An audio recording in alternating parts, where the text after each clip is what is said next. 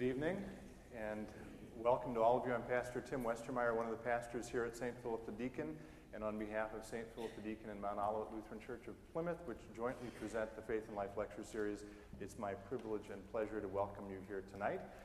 We are, I can't believe it, at the end of another series, and thank you for coming out. Don't worry, we will come again in the fall, and I'll tell you more about that later.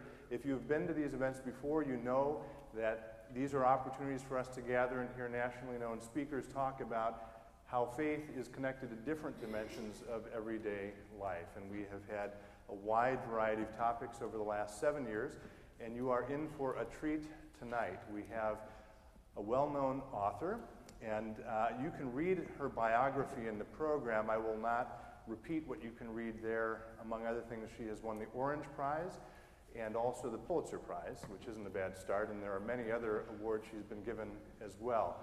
I'll tell you, though, personally, someone introduced me to her work a few years ago by recommending the book Gilead, which I absolutely loved. One of the reviews, I believe, about it talks about the prose and the writing as being luminous, which I would agree with, and perhaps it's saying a little too much about myself, that when I got to the end, I wept. And if that's all that she had written, it would have been enough. But then I found out that she is also the author of many, many nonfiction essays about theology. And from the perspective of this pastor, at least, I actually think she is one of the most profound Christian thinkers writing today. Someone called me yesterday on the phone to ask about the event and how to get here and whether she had to get here at 4 o'clock in the afternoon to get a seat. And she said, you know, I am such a big fan of hers that honestly I really don't care what she says. I'm just going to be happy to be in her presence. We do hope you have something to say as well.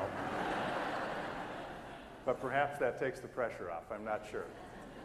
Will you help me welcome Marilynne Robinson?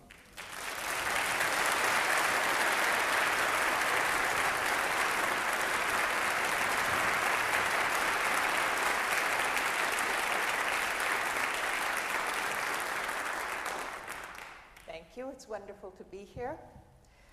I will begin my remarks. It is wonderful to be here. I just don't have any small talk. I have arrived at that interesting point in life when the realization comes that most of the living I will do I have done already, that my mortal career has in all probability and for most purposes taken its final shape, that most of the choices that matter are choices I made a long time ago. So my life has begun rather suddenly to present itself to me as a thing to consider, though not in terms of success or failure, satisfaction or disappointments, since all these categories are too simple, too binary, to capture anything worth reflecting on.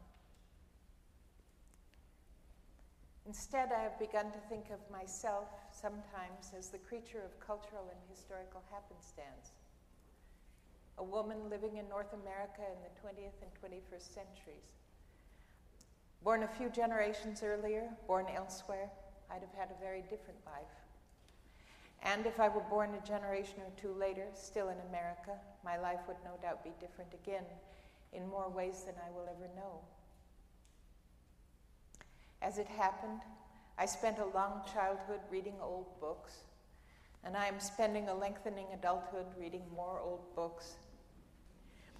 It is odd how a life is itself converting a various experience into its own substance. At any point, I could have chosen otherwise than I did, in theory at least, though in fact otherwise has never held a particular attraction for me. I felt and I feel that I was and am tending to my soul. Why do I wonder about things that happened 500 years ago? Myself can understand that there might be some more practical use of my time, but I have to content my soul. In an exceptional degree, my life has been made up of books, those I've read, those I've written, and those I've seen emerging among the young writers in my classrooms. This last is again an accident of culture and history.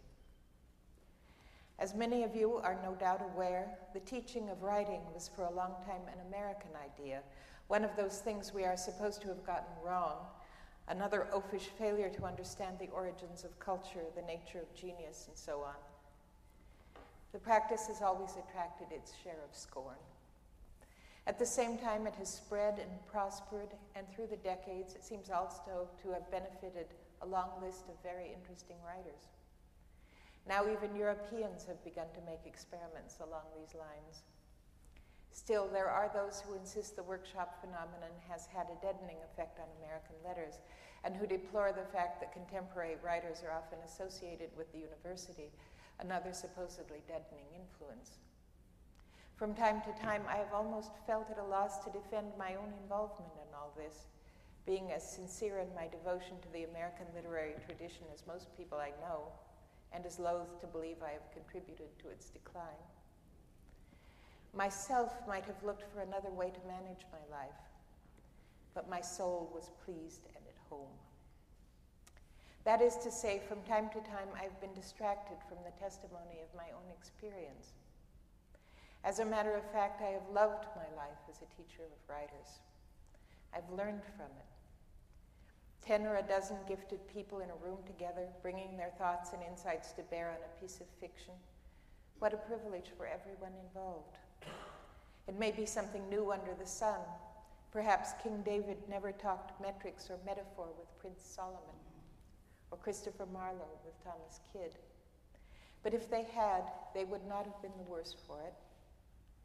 At our more modest level, I can say with confidence that we are generally much the better for it, not least because we enjoy a kind of access to one another's thinking we would not have in any other circumstance. And while I am on the subject of privilege, to have spent my life within the community of a great university is an amazing stroke of good fortune. The resources it has given me to support the development of my essays as well as my fiction have been invaluable to me. I might have written more if I had not been teaching, but I'd have thought less or less rigorously, and I'd have learned less. The intersection of my brief life with the golden age of the American university is an historical accident for which I can never be sufficiently grateful. It is as if my soul, that lover of old books, had found an earthly home, an earthly heaven. There are other peculiarities of our literary culture which have served many of us well. We teach the work of living writers in our universities, even of very new or obscure writers, if some assistant professor somewhere finds them interesting. This has obvious benefits from the point of view of sustaining a lively contemporary literature, and the fact that writers can make a living without having to force or rush their work is another benefit that comes with our integration of writing into the curriculum. We have a tendency as a culture to doubt the value of what we do, insofar as it departs from other and older models, then to forget our doubts as the innovation becomes custom, and to forget as well that we are indeed doing something singular, except when the occasional voice rises to tell us that we have committed a terrible gaffe with predictable consequences and are swapped with mediocrity and conventionality. We are not in the habit of saying that things have gone well, and that by whatever happy accident we find ourselves having arrived at a good place. A few weeks ago, a French journalist and photographer came through Iowa. They were traveling all over the country interviewing writers. They told me that this is a great period in American literature, and they were creating a historical record of it. As a student of the European Renaissance and the American 19th century, I have thought it must be a wonderful thing to live in a great era. If it were not for these Frenchmen and others who look on from the outside, it would not have occurred to me that I might in fact be living in just such an era. If nothing is changed by my knowing this, at least as a possibility, why is the thought important to me? It just pleases my soul. Why are we so easily distracted from what is good in life? My subject here is that entity called the soul, that elusive essential self, that companion self rarely known to the world, and then through some undefended moment, some unguarded act, or through some extraordinary achievement of art. Perhaps the old belief in the immortality of the soul proceeded from the sense that such a creature ought to be immortal. You didn't hear that. Perhaps the old belief in the immortality of the soul proceeded from the sense that such a creature ought to be immortal, since it seems to be without origin or age, simply there, a presence somehow anchoring our identity and shoring up our always fraying loyalty to our most inward and human selves. As far as I'm concerned, it is a good argument for an atemporal character and human being. But perhaps the idea of its immortality brought the soul into something like discredit, entangling it in dogma and controversy. I wonder to what extent my own sense of soul is something I received culturally, and on the other hand, to what extent it is quite simply a name available to me for an experience of my being that would have been the same if I had had no word for it. And I wonder whether the experience of life and of selfhood is different for those who have no word for it. To confess to the awareness of a soul as one presence among the presences and voices that compose a self would sound like a statement of religious belief, entailing other beliefs, in sin and judgment, for example. So the soul is rejected together with religion, or at least with those aspects of religion people find objectionable, as if it were an idea and not an experience, a falsification rather than an interpretation of individual consciousness. And as an idea or belief, it is taken to distract attention from reality, from the world. This is an inversion of the old religious fear that the world would distract attention from the higher sphere of reality bespoken by the soul. But if the soul is allied with the conscience, as tradition would have us believe, and if conscience reorients us to our most deeply held values, then the soul, by any reckoning, is exceptionally, acutely, even painfully engaged with the world.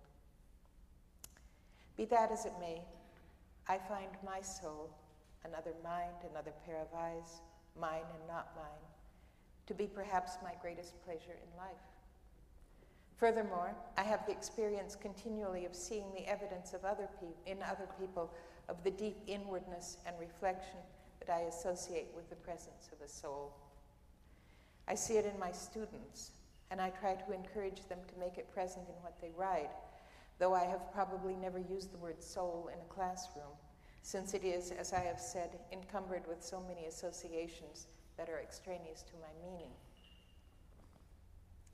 Let us say that the school of thought, still called modern, snatched the soul of Western thought and left it changeling, figuratively speaking. We've been told for a long time now that religion was and is an illusion, and as a substitute for it, we have been given a set of descriptions of the self and of inward experience that all claim to be scientific, and that, very unscientifically, all claim to be true. If they claimed instead to be descriptive of inward experience, we would each be competent to compare these accounts with our own inwardness and accept or reject them on that basis. But they are oddly consistent with one another in that they undercut the idea of individual self-knowledge. Granted, this kind of knowledge has been the study of the ancient sages and the great philosophers, none of whom has ever suggested that it is to be attained easily. There's nothing simple about us. The attainment of it is widely considered to be the highest work of the self, and if it is never or rarely achieved, still the discipline of the attempt is assumed to yield a very rich life. That is to say, we are properly of interest to ourselves as we have understood ourselves traditionally. We are properly our own attentive companions. This changeling I mentioned is alien and troublesome, but not very interesting or at all companionable. Its desires are simple, rudimentary. They are frustrated but never modified by the constraints of culture and civilization. That the various or contrary or even contending aspects of inward experience might be in conversation among themselves, however fraught and contentious the conversation might be, is not a consideration. There is only the brute we deny, the id, or our biological selfishness, and then the husk of acculturated consciousness and behavior that is imposed on it by society or by some sort of phylogenetic shrewdness that makes us still seekers after our own interests, but unbeknownst to ourselves and even despite ourselves.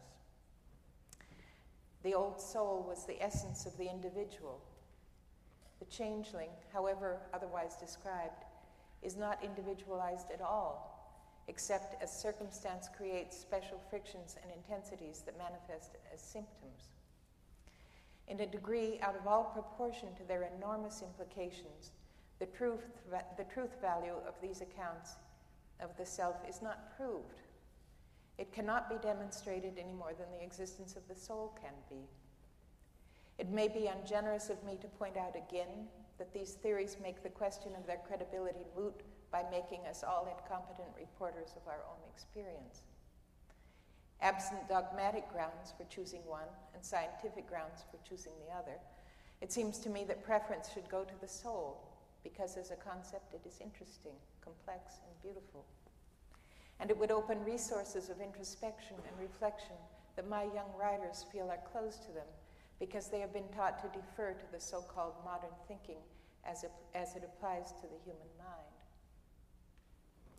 Reading William James' Varieties of Religious Experience, I was struck by his assumption that the unconscious mind was something like the soul, attuned to and participating in a higher reality than was available to ordinary consciousness, and that the unconscious mind was accessed or liberated through religious experience. James was an older contemporary of Sigmund Freud, whom he included in a list of writers on the subject of the unconscious, a term now so strongly associated with Freud that many people think he came up with it by himself.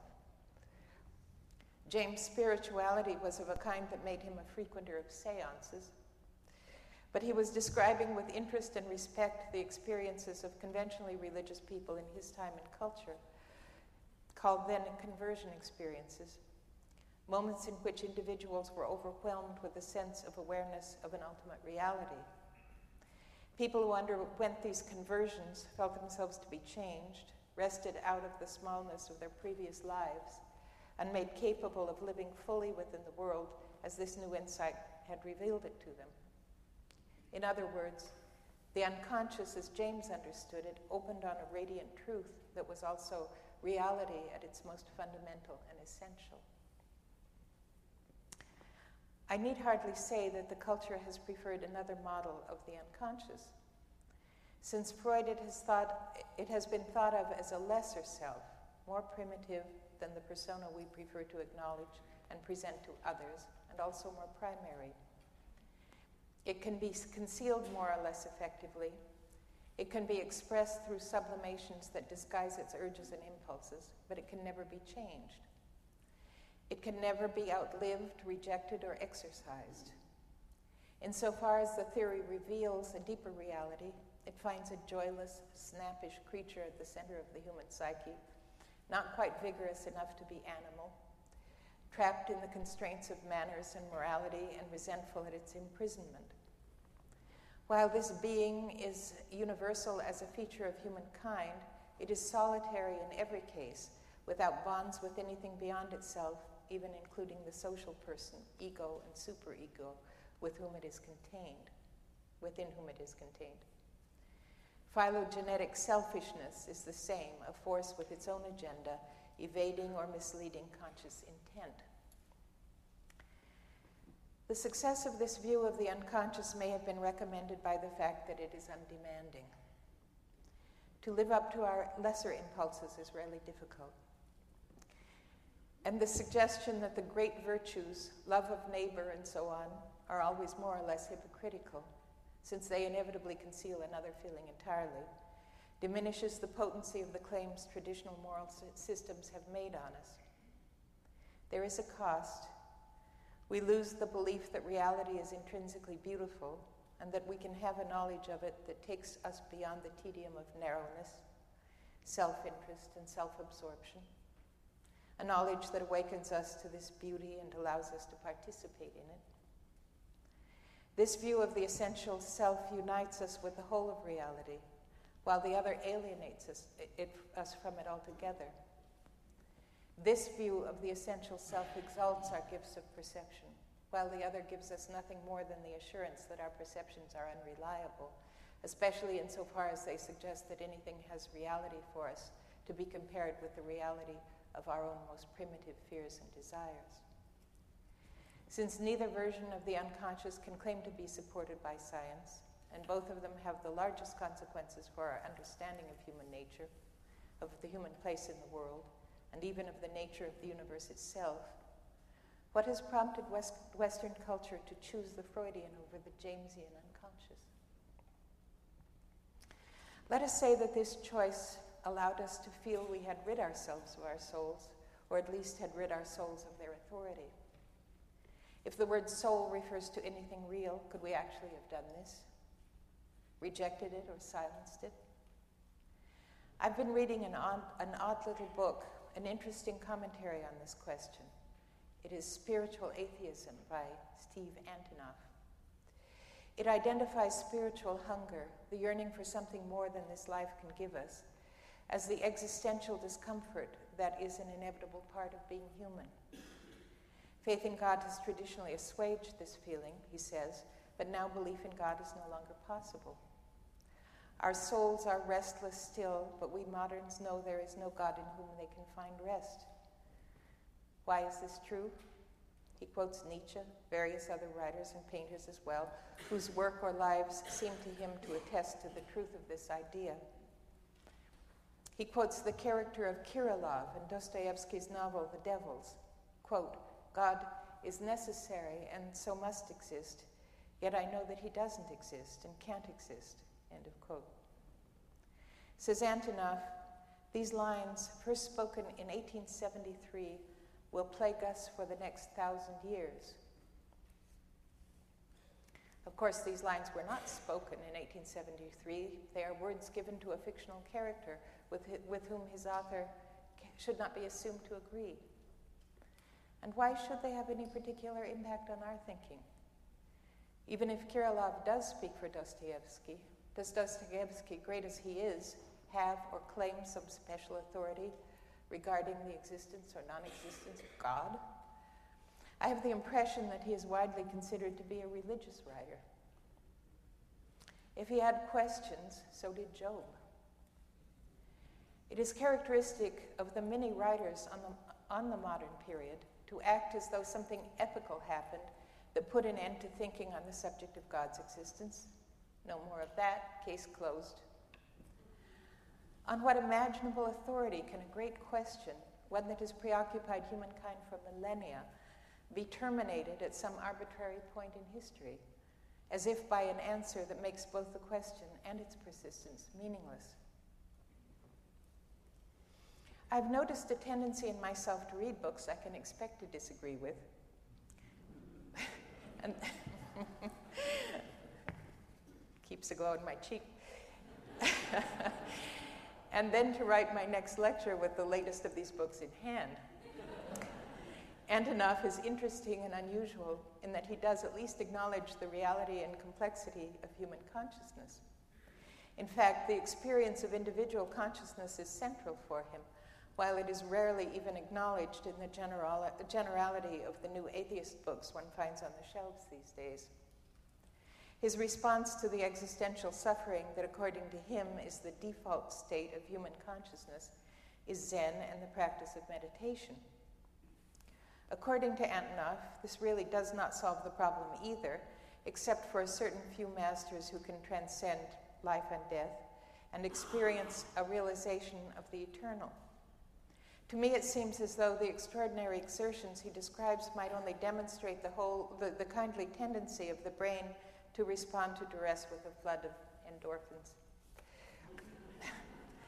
This is the sort of thing people say about reported experiences they are not inclined to credit, as I know from reading new atheist accounts of religion. My difference from them is that I assume that nothing the brain does, nothing the mind experiences, is without significance. Among the resources and potentialities of the brain, mind, are comfort and beauty. The question is, how readily and naturally can we access them? Do they mean anything? Do they give us any insight into what we are? Antonov says of the lesser moments of Zen meditation, the peak reached by all but a few great practitioners, quote, little excels the thrill of these ecstatic states, the gorgeousness of the mind an expanse of white frost, the mind brightest silk, consciousness bathed in milk, the vibrancy of repose, the tapping into pure health, clear, cold ice suffusing the clarified field of awareness, mind burned away like a cigarette pressed into the center of a leaf, little excels it. The question of what to do next, against the incontrovertible knowledge that these are mere coats of tranquility varnished over the wound, excels it. I'm still quoting him. I'll read that again because this is his summary statement. The question of what to do next, against the incontrovertible knowledge that these are mere coats of tranquility varnished over the wound, excels it. What do you do when there is nothing more to do? This is Antonov's favorite koan. It can only mean that the sensation of insight is mere sensation and terminates in itself. The gorgeousness of the mind is a phrase and a concept I endorse heartily. As a friend of lucid thought, I feel obliged to point out that it would be the leaf, not the cigarette, that is burned away. Stop doing that. And I struggle a little to imagine the varnishing of a wound. But these are quibbles over against the celebration of the mind as a wonder, a thing to be profoundly enjoyed. It is an acknowledgement that I consider an essential discovery for anyone who would write well, granting that writing can be fully as painful a discipline as rigorous meditation. And I consider it a thing to be assumed by anyone who wishes to be receptive to the best that literature or any other art can accomplish. It has been a tendency in higher education in recent decades to treat the arts as data, to break them down into psychological and sociological categories so that they seem interpretable in the same way that society at large seems interpretable, flattening out the special character that derives from their origins in a kind of meditation, and excluding from consideration the difficult beauty that comes with a demanding use of the mind. This tracks the tendency in modern thought to devalue individual experience by subordinating it to demographics, another response to what Antonov calls the wound, the aching privilege, and privilege is my word, not his, of irreducible human solitude, that is to say, uniqueness. In these matters of the soul, uniqueness is the issue behind all the others. If I could be understood by my gender, my social or economic class, my ethnicity or religious acculturation, or by the presumably epical consequences of living in the West after 1873, after that utterance of the fictional Kirillov by which we will all be dogged for the next 1,000 years, then there would be an essential similarity between me and one cohort or another, some of them very large indeed. My thinking would be transparent to women, if not men, to the prosperous, if not the poor, to liberal Protestants, if not Roman Catholics. My loneliness would be substantially assuaged. And in some degree, it is assuaged by the fact that certain readers do respond to things I write. As it happens, however, many of my best readers are men, and many of them, male or female, are Catholic, or Jewish, or non-religious. Clearly, something is at work demographics does not describe. I find this deeply heartening. The descriptions we make of one another in the Mass are always brutal. They are reductionist in a degree that assures they will be wrong. And denying our ability to share understanding across supposed barriers is at very best a kind of mischief done in the service of petty interests. To fold everything we have made or can make into this soup of dubious generalization is simply perverse. but it has the merit of avoiding or evading the problem of individual consciousness, with all that implies about the complexity of any human being and of the human race altogether. The vastness of the universe is impossible to imagine. As I always tell my students, the human brain is the most complex object known to exist in the universe. Therefore, the complexity of any mind is also imponderable. Multiply this complexity by 6 billion, then compound it by the factor of innumerable phenomena of culture and relationship and circumstance. Only God would not find the problem overwhelming. No wonder we are so inclined to try to remake ourselves as lesser beings. Professor Antonoff says, quote, "The craving for heightened existence through heightened sensation is central to the story of the search for enlightenment in much of this generation of spiritual atheists.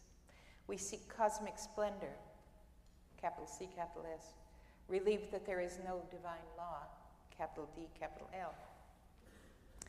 It is always fair to assume that he and those for whom he speaks satisfy conventional standards of goodness, as most people do. Still, in dismissing divine law, he strips away a layer of complexity from at least the Western version of human consciousness, as atheism does as well. Divine law assumes that there is in effect a second nature to which human beings are uniquely answerable. Much that it requires runs counter to nature in the ordinary sense of the word. At least 7 of the 10 commandments could be prefaced, "Thou shalt not seek thine own advantage by the following means." Available forms of self-seeking are stealing, killing, swearing falsely, ignoring the needs and rights of elders, slandering, disrupting your own or another's family, wanting what you have no right to acquire. These commandments require awareness, restraint, imagination of other lives. If natural law is selfish, divine law is soulish.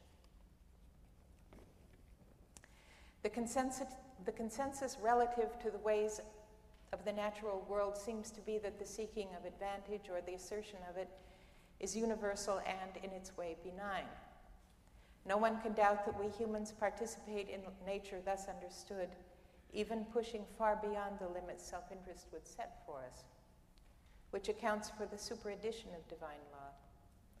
Let us say for purposes of argument that it is in fact not divine but human law, and that divine origins have been claimed for it to anchor it against all the countervailing instincts that would otherwise sweep it away. Then its existence is still an argument for human exceptionalism. We understand ourselves well enough to attempt to step out of the stream of nature, to try to constrain what in another creature would have the look of biological imperative. Whatever the origins of these laws and their like, we know that where they are breached, life can become a nightmare. This is a fact in need of serious attention that clearly falls under the rubric human complexity. And it is a reality we would love to be excused from, a major part of the burden of consciousness. Antonoff calls the loneliness of the self, the I, and its inability to find anything in the world that can satisfy it, a wound, an inescapable suffering. I will confess that considering the real trouble that engulfs so many lives, suffering without source or content strikes me as a little precious, always allowing for the possibility that it is made to seem so by the sufferer's unwillingness to acknowledge its actual meaning. Be that as it may, Antonoff's response is to discover and enjoy an aesthetic of consciousness through meditation.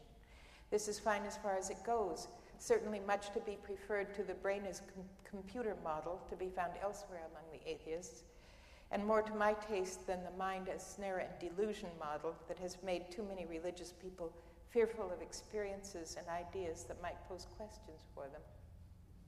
Still, I am struck by the solipsism of it, how much that otherwise moves or intrigues us is excluded by it.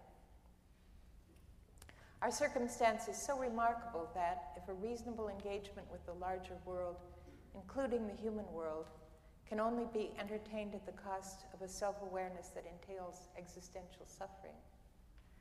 Engagement is surely cheap at the price. Immanuel Kant said, "Two things fill the mind with ever new and increasing admiration and awe, the more often and more enduringly reflection is occupied with them. The starry heavens above me and the moral law within me."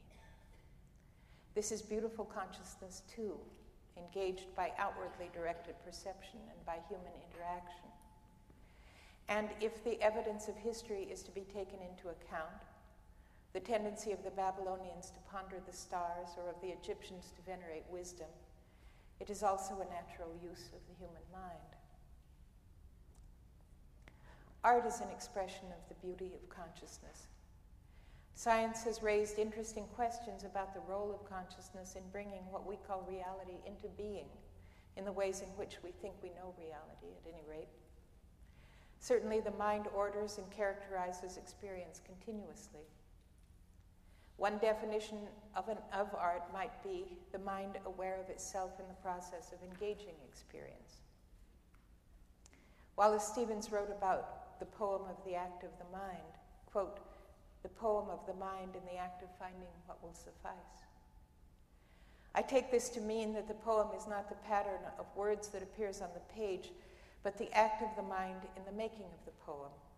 Consciousness, like a gesture, inscribing grace on thin air and stolid gravity.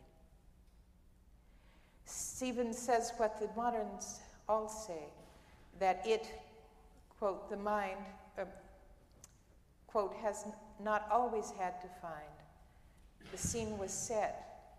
It repeated what was in the script, end of quote.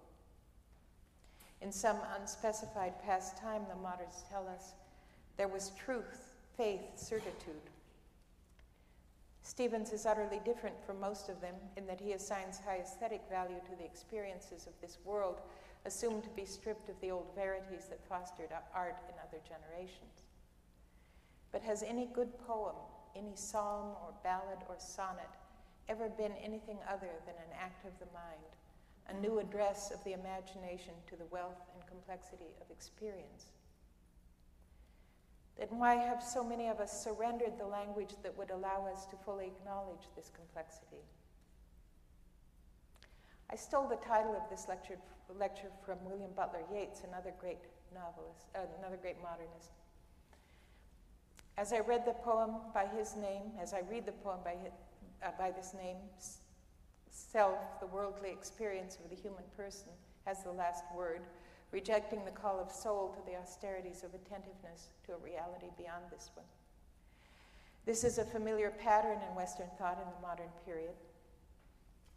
From time to time, it has no doubt been true that the world and the flesh have been disparaged in Christendom, and that correction away from this tendency and toward greater readiness to see goodness in the creation God called good has been necessary and wholesome. I will propose that when either this life or the next one is devalued, the source of the problem is a too sharp distinction between self and soul made by Yeats and by the culture itself. Neither should be thought of as eclipsing the other. Perhaps I am making a distinction where there is no difference. I would say that the dearest possession of any self is its soul, and the essential identity of any soul is itself. We experience selfhood by intuition, and we experience soulhood in the same way, intuitively. No one knows how we construct and retain the particular hoard of memories, preferences, affections, fears, and so on that constitute identity. The identity we proceed from and can change only in degrees and with great difficulty. The self that can assert itself to our embarrassment and irritation. No one can explain the feeling of an essential integrity, untouched even by our most disheartening experience of self, that we call soul. Granted, like the mystics, we sometimes speak of the loss of self as the moment in which we realize ourselves as soul. If we grant the meaningfulness of these terms, we must also recognize the complexity of their interrelations. When I write or speak in these terms, I am often said to be criticizing science. No. Kirillov, Dostoevsky, Nietzsche and Freud too, proceeded from an understanding of the natural world and of science itself that is by now, for all purposes, as archaic as the geocentric universe. Sometimes, for brevity's sake, I say I am critiquing the curriculum, but that isn't quite true either. These writers and the generations of their adherents have had so much influence on the history of thought in the 19th and 20th and now the 21st centuries that no meaningful education can exclude them. The question I want to pose is this: why does the curriculum present itself as dogma? Why does it not teach intellectual autonomy rather than simply perpetuating the hegemony, as they say, of the very long dead? How can it be meaningful to say that since X, choose a writer or an event, there is only one way in which the questions that have preoccupied humankind through millennia can be thought of? Not as having been answered, but as having been discredited and closed. Is that really how wonderful, fallible human thought proceeds? I ponder discarded models of self and soul not as rejection of the modern, an evasion of its austere truths, but as a way of understanding its high-handedness, its essential poverty, its unsustainable yet somehow authoritative claims to having attained to a state of understanding that is beyond error. For a long time, it has acted as a kind of intellectual kudzu, swamping out other life forms.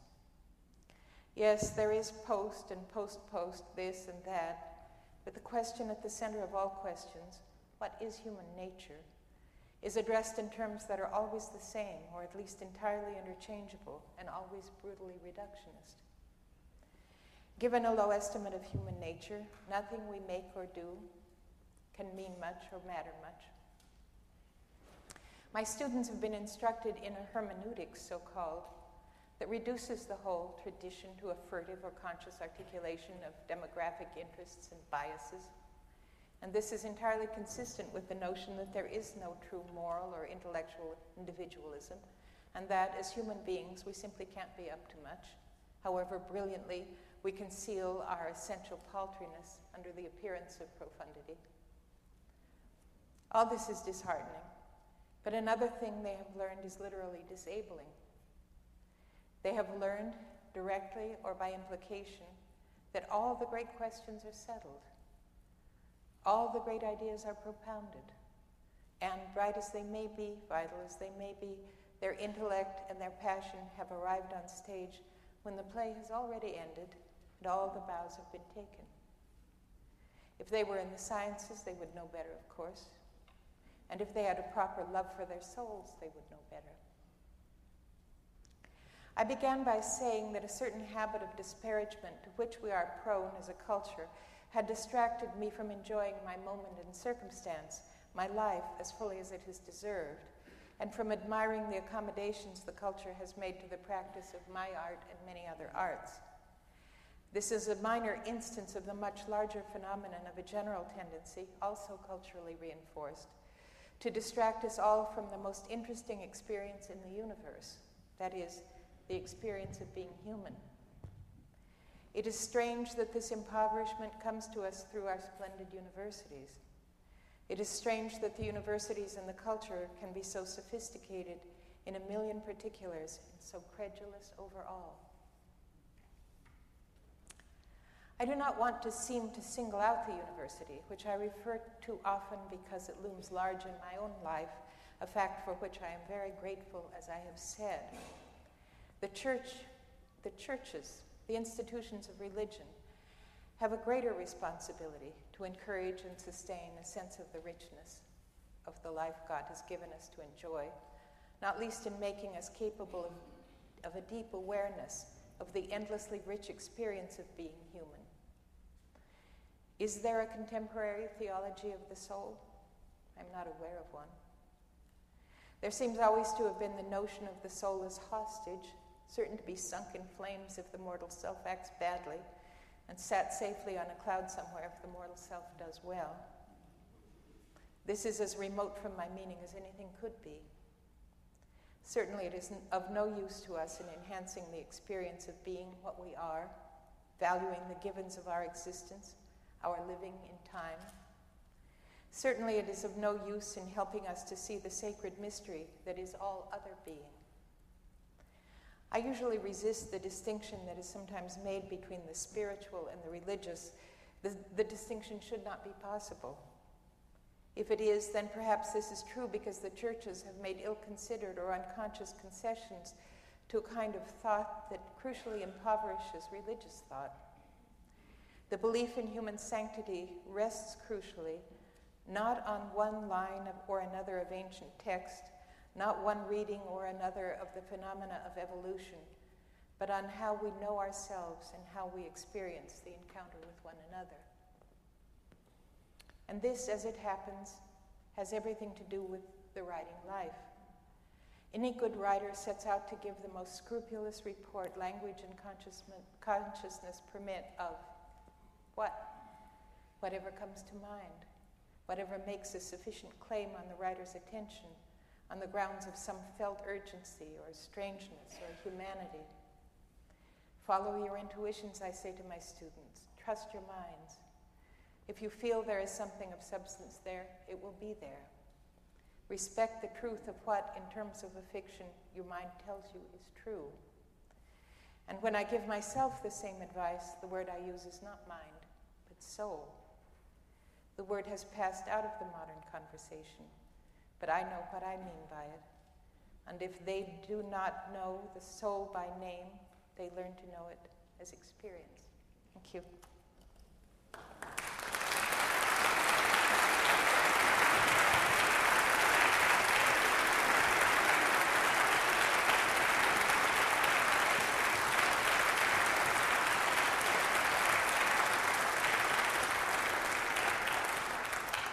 You are going to have a chance to ask her some questions. Dave, where are you? With the microphone. Okay. Dave is going to walk around with the microphone in a moment. If you have some questions you'd like to ask Marilyn, you are welcome to do that. Before we get to the Q&A, though, just a couple of quick announcements from me. First of all, the next event, I mentioned that we are hard at work putting next year's Faith and Life series together. The next event is mentioned in your program tonight. It will be on Thursday, October 14th. With Dr. Brené Brown, who will have a book coming out then about the gifts of imperfection. I hope you can join us for that. If you would like to be reminded about that, if you, like me, would not be able to remember that without a reminder, then you can give us your email address and we will send you an email reminder when it gets closer to that date. And you can also, on these green sheets, offer other suggestions for speakers. We are 3 or 4 people already confirmed next year, so we're close to finalizing the series for next year, but there may still be room for one other if any of you have a good idea. Okay? Good. You're going to have a chance to purchase books after the Q&A, and Marilyn will inscribe them for you, but if there are some questions now, she will take those for a few minutes. So, Dave. I really like questions. Dave, there's one right behind you. Oh, okay. All right, I'll be bold. I think at the beginning, Is that on?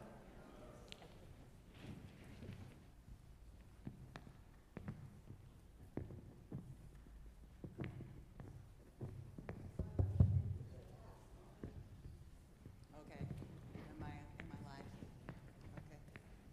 Okay. I think at the beginning, when you were speaking, I might have misunderstood what you said, but I wonder if you could clarify if I'm even on the track of what you were referring to, that it was an American idea for teaching writing and that Europeans are looking at that now as maybe having value. But then I believe you said something about that the validity of it in the sense of arts and letters and the university value maybe isn't accepted as universally. I'm sure I'm mutilating what you're saying. Actually, I teach at Iowa, and Iowa is the oldest writing program on the planet, 75 years old. It is, not quite. It is an American phenomenon. It was, for some reason, there's a sort of pious skepticism about whether or not you can quote-unquote teach writers, which is a question like, can you teach violinists? Can you teach ballet dancers? Of course you can. You know, you find people that have a gift and you enhance the gift. It's an art. In any case, but it has been very, very much a peculiarity of our own teaching and literary culture. It has spread all through the United States now. I think there are a great many writing programs, not only in the universities and high schools and so on, but also in prisons and in hospitals and so on. You find them emerging spontaneously among doctors and so on, you know, peer groups that get together and compare their writing with each other. It's something that I think has great value and in many cases makes people aware of another interesting use of their minds, even if they never have any serious aspirations as far as publishing is concerned. There has been a lot of resistance to it in other countries as being American in the sense that we think we can just do something because we want to do it, you know, sort of. And so there are a few programs in Britain now. There are some in Canada. There have been for quite a long time in Canada. But, and I think there's one or two in Germany. But in general, it has been an American phenomenon that has been slow to spread to the rest of the world. I'm going to France in May, and one of the things that I'm going to do there is conduct with some other writers a sort of experimental workshop among English-speaking French students, just so they can sort of test the viability of this model, you know, because they also have begun to be interested in it as an idea. One of the things that I think is really valuable, and I sort of talk about it at the beginning, but we do undervalue the importance of the activity of our writers in our universities. That they're not only teaching, but they go around like this, you know, and find out what's happening in the rest of the country and, you know, read to audiences who decide that they'll go home and write something that turns out to be very interesting, or you know what I mean. But in any case, we have English departments teaching living writers, which is very unusual in the world. Living writers are considered a sort of contemptible life form. When that pulse is gone, then you can start being really, you know, accepted. But in any case, what that means is that we have lots of people who have refined taste, good judgment, reading things that are contemporary and teaching them. And so we have a very self-aware, articulate contemporary literary culture in a degree that's unusual because of that. So anyway, it is these things are American, and they have spread or not spread basically from this culture.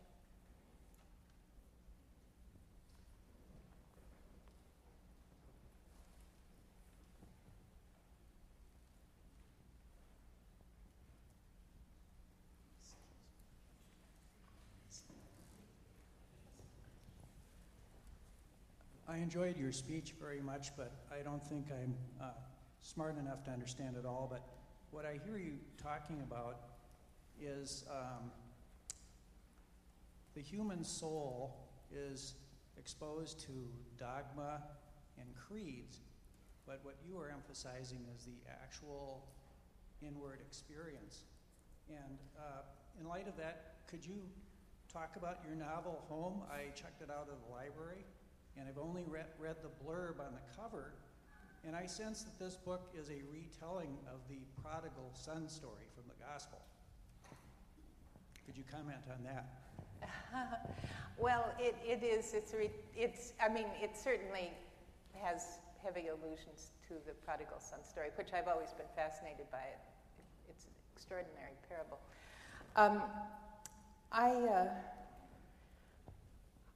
I believe in the soul, you know. I mean, it's one of those things that I became aware of because, you know, I sort of wandered out of my dream one day and found out that other people did not use this concept as freely as I do.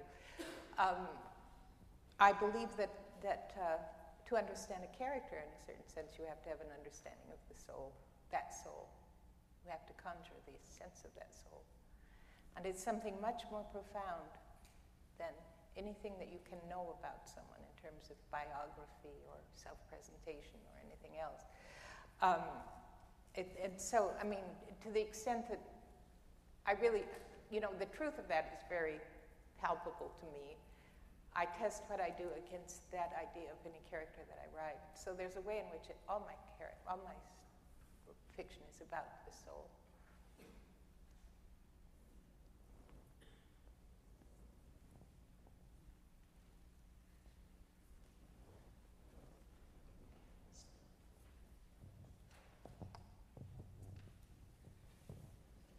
Yeah, in view of what you just said, all my fiction is about the soul.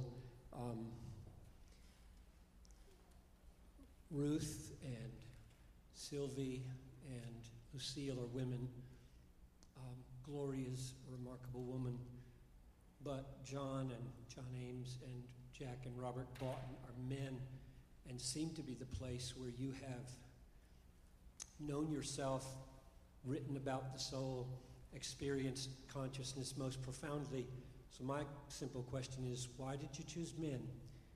Why did you become so amazingly perceptive about the soul inside a male character? 3 male characters. Well, I'm glad to have your testimony that I am insightful about the male character. It's an interesting thing. When I wrote Housekeeping, I didn't intend to have only female characters of any significance in it, but I would write in male characters and they didn't work and I'd take them back out, and it was like if you're making a painting and something, you get out the blade. So I sort of assumed over the years that I was doing everything else, that if I wrote more fiction, the characters would be female, the point of view would be female. And then it just happened. I was in Cape Cod at Christmas, and I suddenly had John Ames in my head. I knew his essential circumstance. He's not modeled on anyone in life. He's probably a composite of some sort. But I suddenly just felt that as if he were there, and I mean not in any spooky way, but you know what I mean. Well in my head. And it was always a pleasure to write. I never felt any difficulty or any anxiety about him. I just felt as if I knew him, Came as a surprise to me. It was a welcome surprise, It makes you realize again that you don't know what's on your mind or what your mind is capable of. But it's the same. I mean, I felt at ease with all those male characters, and they were mine to write about. I can't give a more rational sounding explanation than that.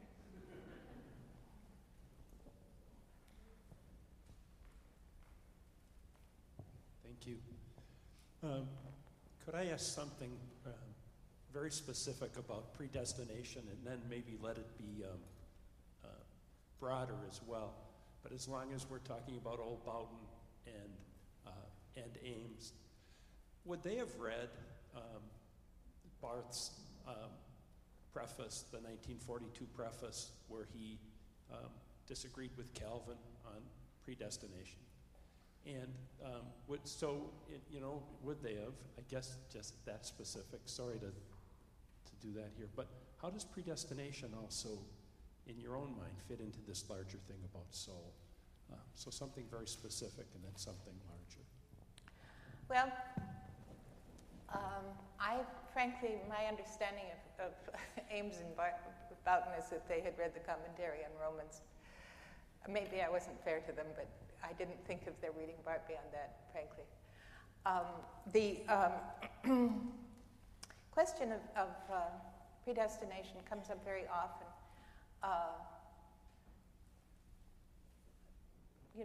It's the only 2 major theologians who have never espoused or defended predestination are John Chrysostom and John Wesley.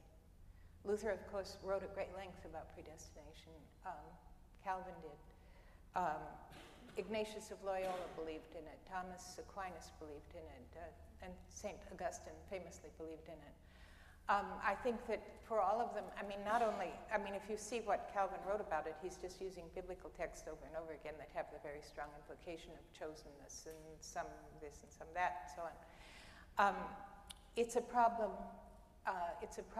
throughout Christian thought insofar as Christian thought assumes omniscience, omnipotence.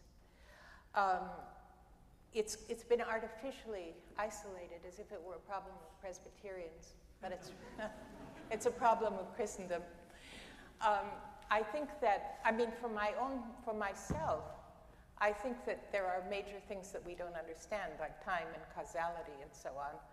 And so words like that are sort of placeholders for another concept which might be called the faithfulness of God, if, as Calvin was doing, for example, you use the idea to comfort people rather than to doom them,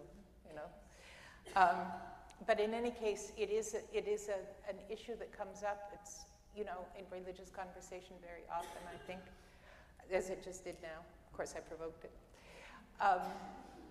And it has to do in a way with how we experience ourselves, how free we actually feel, how constrained by our own more regrettable impulses and so on we take ourselves to be.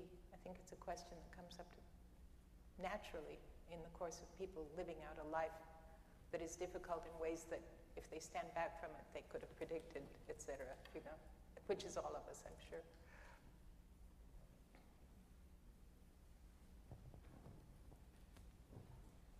I'd like to ask a question about your fiction also. Gilead and Home are certainly independent, separate novels, and yet they happen concurrently. However, the endings are very different. It seems as if Ames and Jack, or the relationship between Ames and Jack, is very different in the two novels. And Ames blesses Jack in Gilead, but doesn't at all in Home. And I wonder if you'd comment on that. Well, one thing that has to be remembered, of course, is that Gloria is the point of view character in Home, and she doesn't see Ames bless Jack. I couldn't report something that she couldn't possibly have been privy to. There's in Gilead, that Ames is ill at ease with Jack and never satisfied with his response to Jack. But you see it from the inside because he wishes things were otherwise and so on. In Home, you see the outside of it. You see the ineptitude, or whatever you want to call it, that embarrasses him and that he regrets. You see the manifestations of suspicious behavior that he wishes that he were free of, and so on. So basically, I think the difference in Ames is the difference between knowing what his feelings are and seeing how they are or are not manifested outwardly.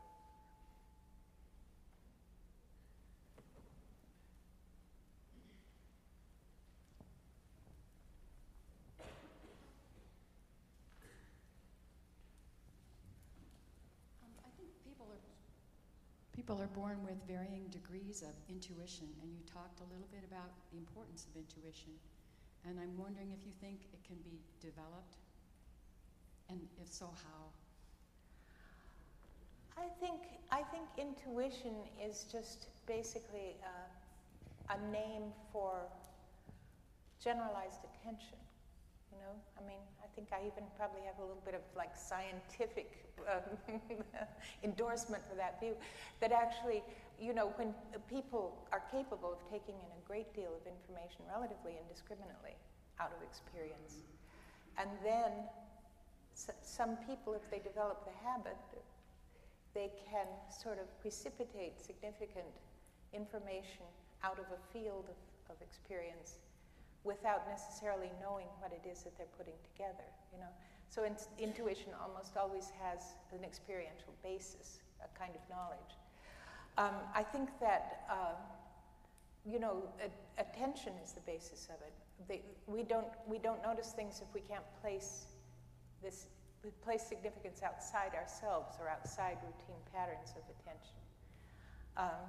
I think that, people do things like going on retreats and all that sort of thing, and I think basically it's in order for them to have a fuller experiential vocabulary, from which they can then reappraise things in ways that will feel intuitive because it proceeds from a broader field.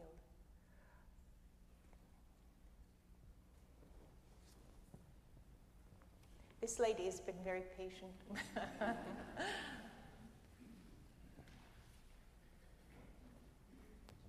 Thank you. I have another question as to predestination, but as to character. So it's really a question about writing process. Do you see, I'm wondering how you go about the writing process, if you focus on character and then the story develops from there, or if you know what's going to happen to your character.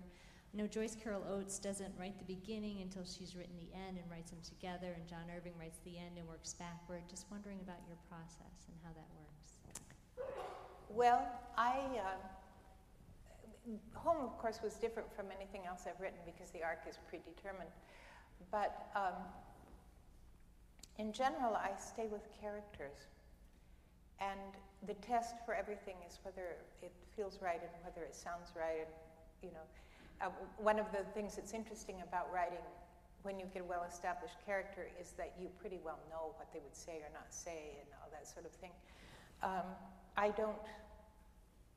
The idea of plot has always bothered me. I don't even encourage my students to use the word.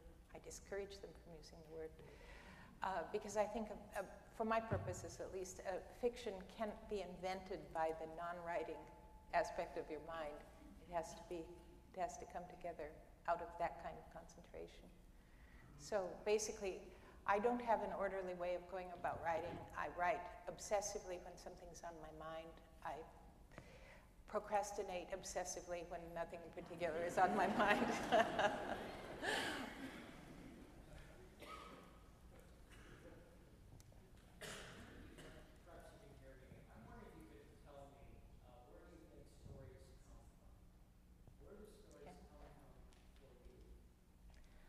That's really an interesting question. It is an interesting question. For me, there are certain things like, for John Ames, in the first instance, I sort of imagined an elderly man sitting at a desk writing a letter for a child on the floor that is,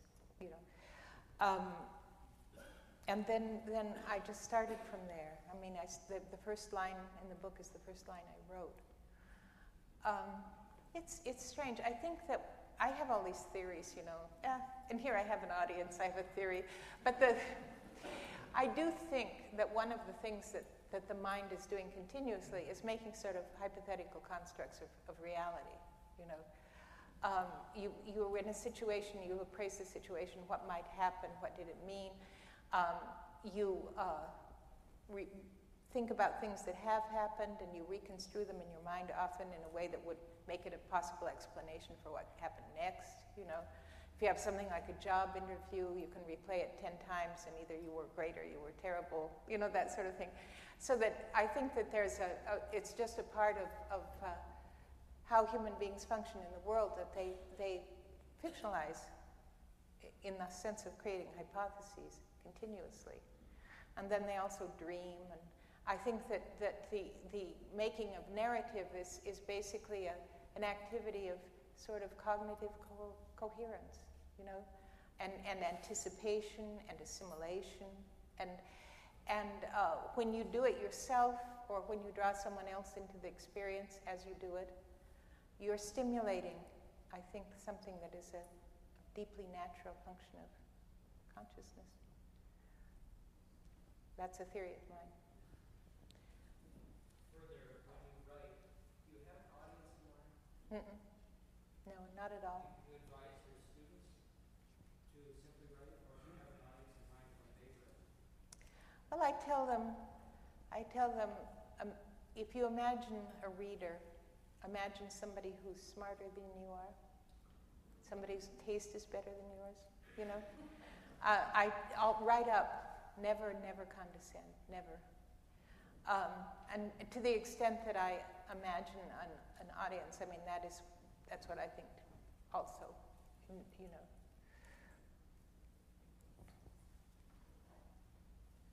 A question about the writing process again. how do you navigate the writing process along with family commitments, life commitments? What's Can't your quite method? hear you, I'm afraid. Okay. There we go. I have a question about your writing process, and I wonder how, through time, you've navigated accomplishing your writing along with family commitments and life commitments, and what your process is. I know some people will set aside an hour a day, or will take a weekend, or how did you do that? Well, some people would say that I'm not the person to ask. Shelves do not groan under my collected works. But I have really enjoyed my life. I've enjoyed teaching. I've enjoyed bringing up children. I've enjoyed reading things that may or may not ever be of any imaginable use to me. I write when I feel like writing, but I've never considered myself to be basically devoted to that work. Partly because I think that if you start feeling that your writing gets a lot thinner, for one thing. I met a woman in France who'd written 100 novels. And I don't aspire to have written 100 novels. I'm happy to have written novels that I'm happy to have written.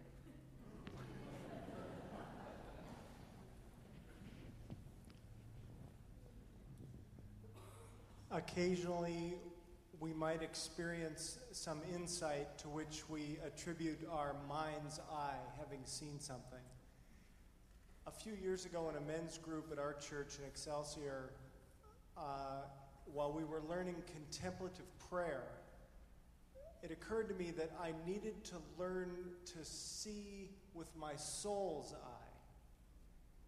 And as a two-part question, have you had the experience yourself of seeing with your soul's eye? And part two, do you have any advice for a non-writer on how we might be able to get ourselves to do this? Well,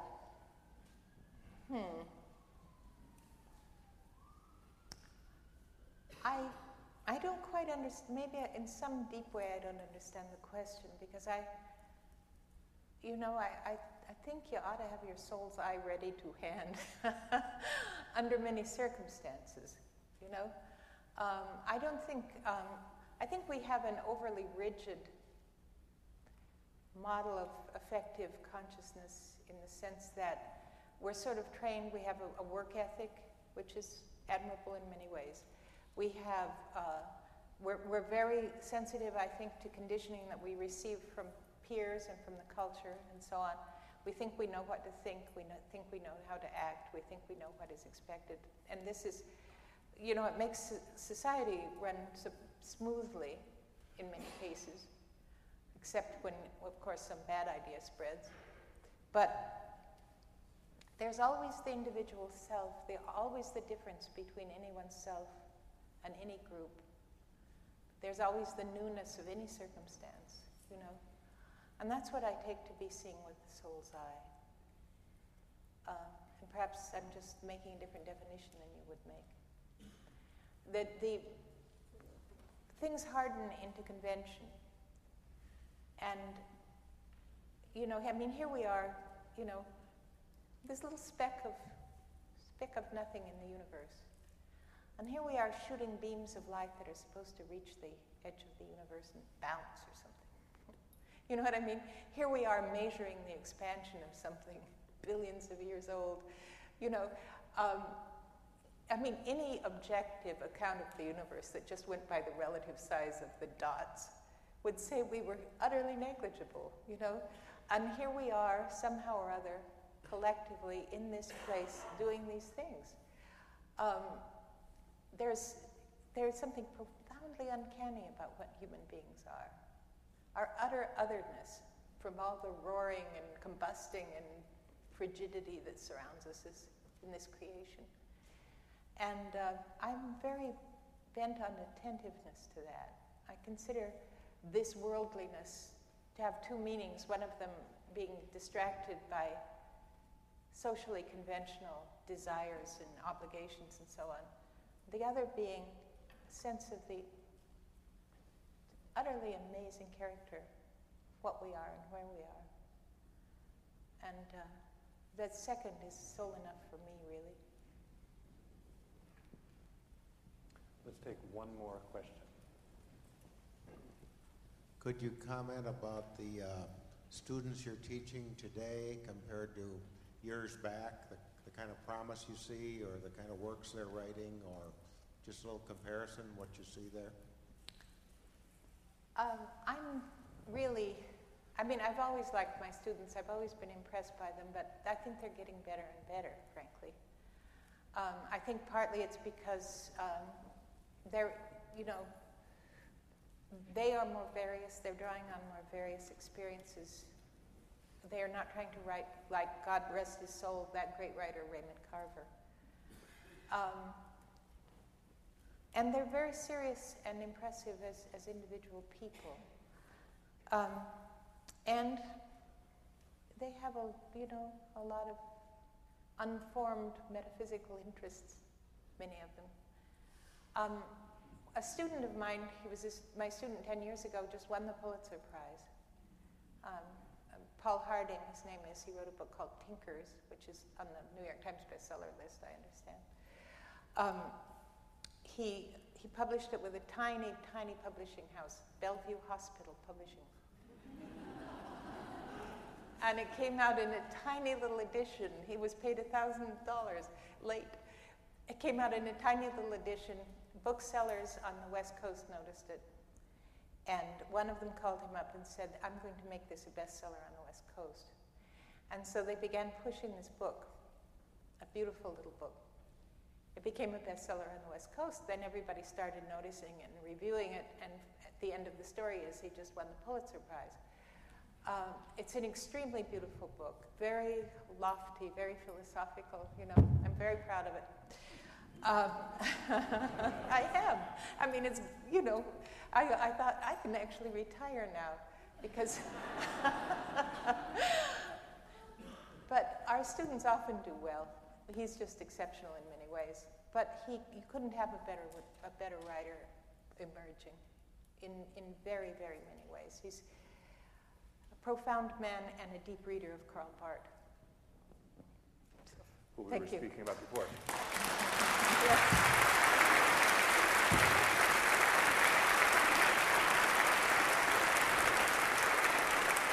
Before you leave, we were talking before about Q&A sessions and how they kind of go one of two ways. Either no one asks anything or you could go all night. I get the sense we could spend a lot of time here, but I want to respect your time. You can chat more with her out there. I mentioned it's the end of the series for this year, and I do want to offer a few thanks. First of all, thanks to all of you for coming to these events. It is wonderful to have you here and supporting it. I want to thank Jeff Elstad, who has been with the series from the very beginning and blesses us with his music before and afterwards. And I want to thank all of the people who support the series financially. It is not one of the budget items of the two churches that presented. It is supported entirely from organizations and individuals. They are listed here. I will not read them to you tonight. But many of the people who supported are here, and I think they deserve our praise as well.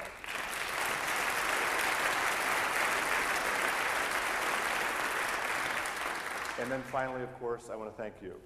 We have been looking...